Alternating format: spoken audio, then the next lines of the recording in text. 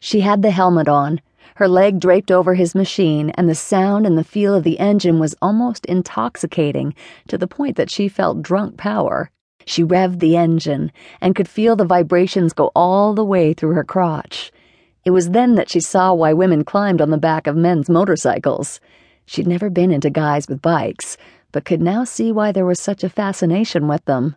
She could admit that she was excited by this new chapter in her life, and didn't mind that her libido was vibrating off the charts.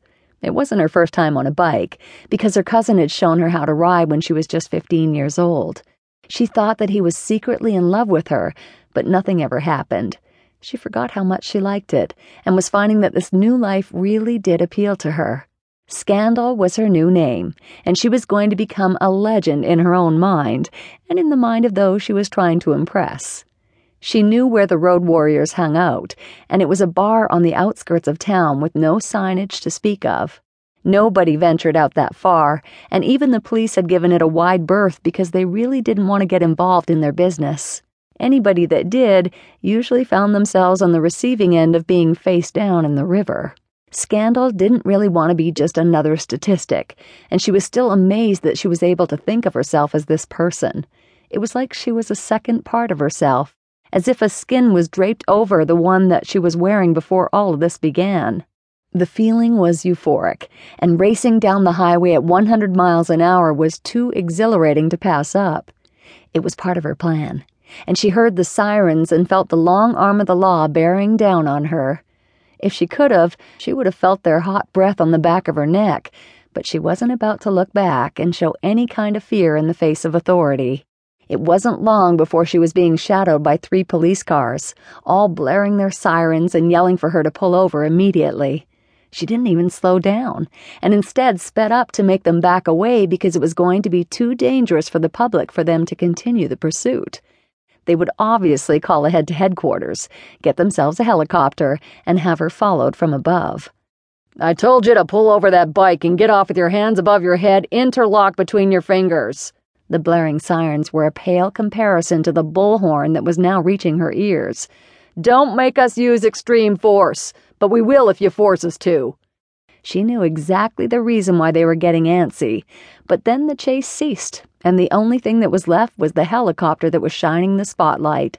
It had her in the brights of its glare, and it had no intention of letting go, sending back the information to the police department that she was getting closer and closer to the road warriors' hideout.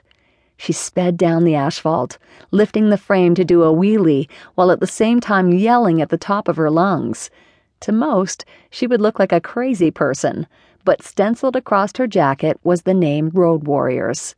She purposely got this jacket made up, but it really didn't signify the true meaning of those words. Only those that were honored to have that on their jackets were allowed into the recesses of the club. Even if it didn't look legit, the name was very prevalent, and if anybody seen it, they would know that she was part of that group. Scandal knew exactly what she was doing, and leading them on a wild goose chase was part of her plan. They would see the jacket, the emblem on the back end, and want to make an example out of her to the others in the gang. It would show that they were not afraid to go after one of them, but if she were able to reach the hideout, she'd be safe from prosecution. They would never want to go head-to-head with the entire gang, and taking one on was more favorable than the whole lot. Scandal felt like she was riding a high, and she saw the lights up ahead and thought for sure that she was in the clear. Unfortunately, the police have cordoned off the street and were now standing with shotguns at the ready to stop her by any means necessary. She had a contingency for that and had called for reinforcements of her own.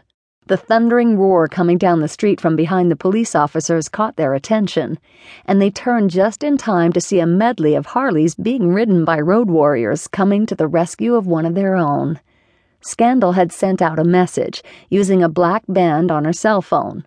It was something that she had found during her research, and under the guise of a sympathizer to their cause, she was able to garner the correct frequency to call for help.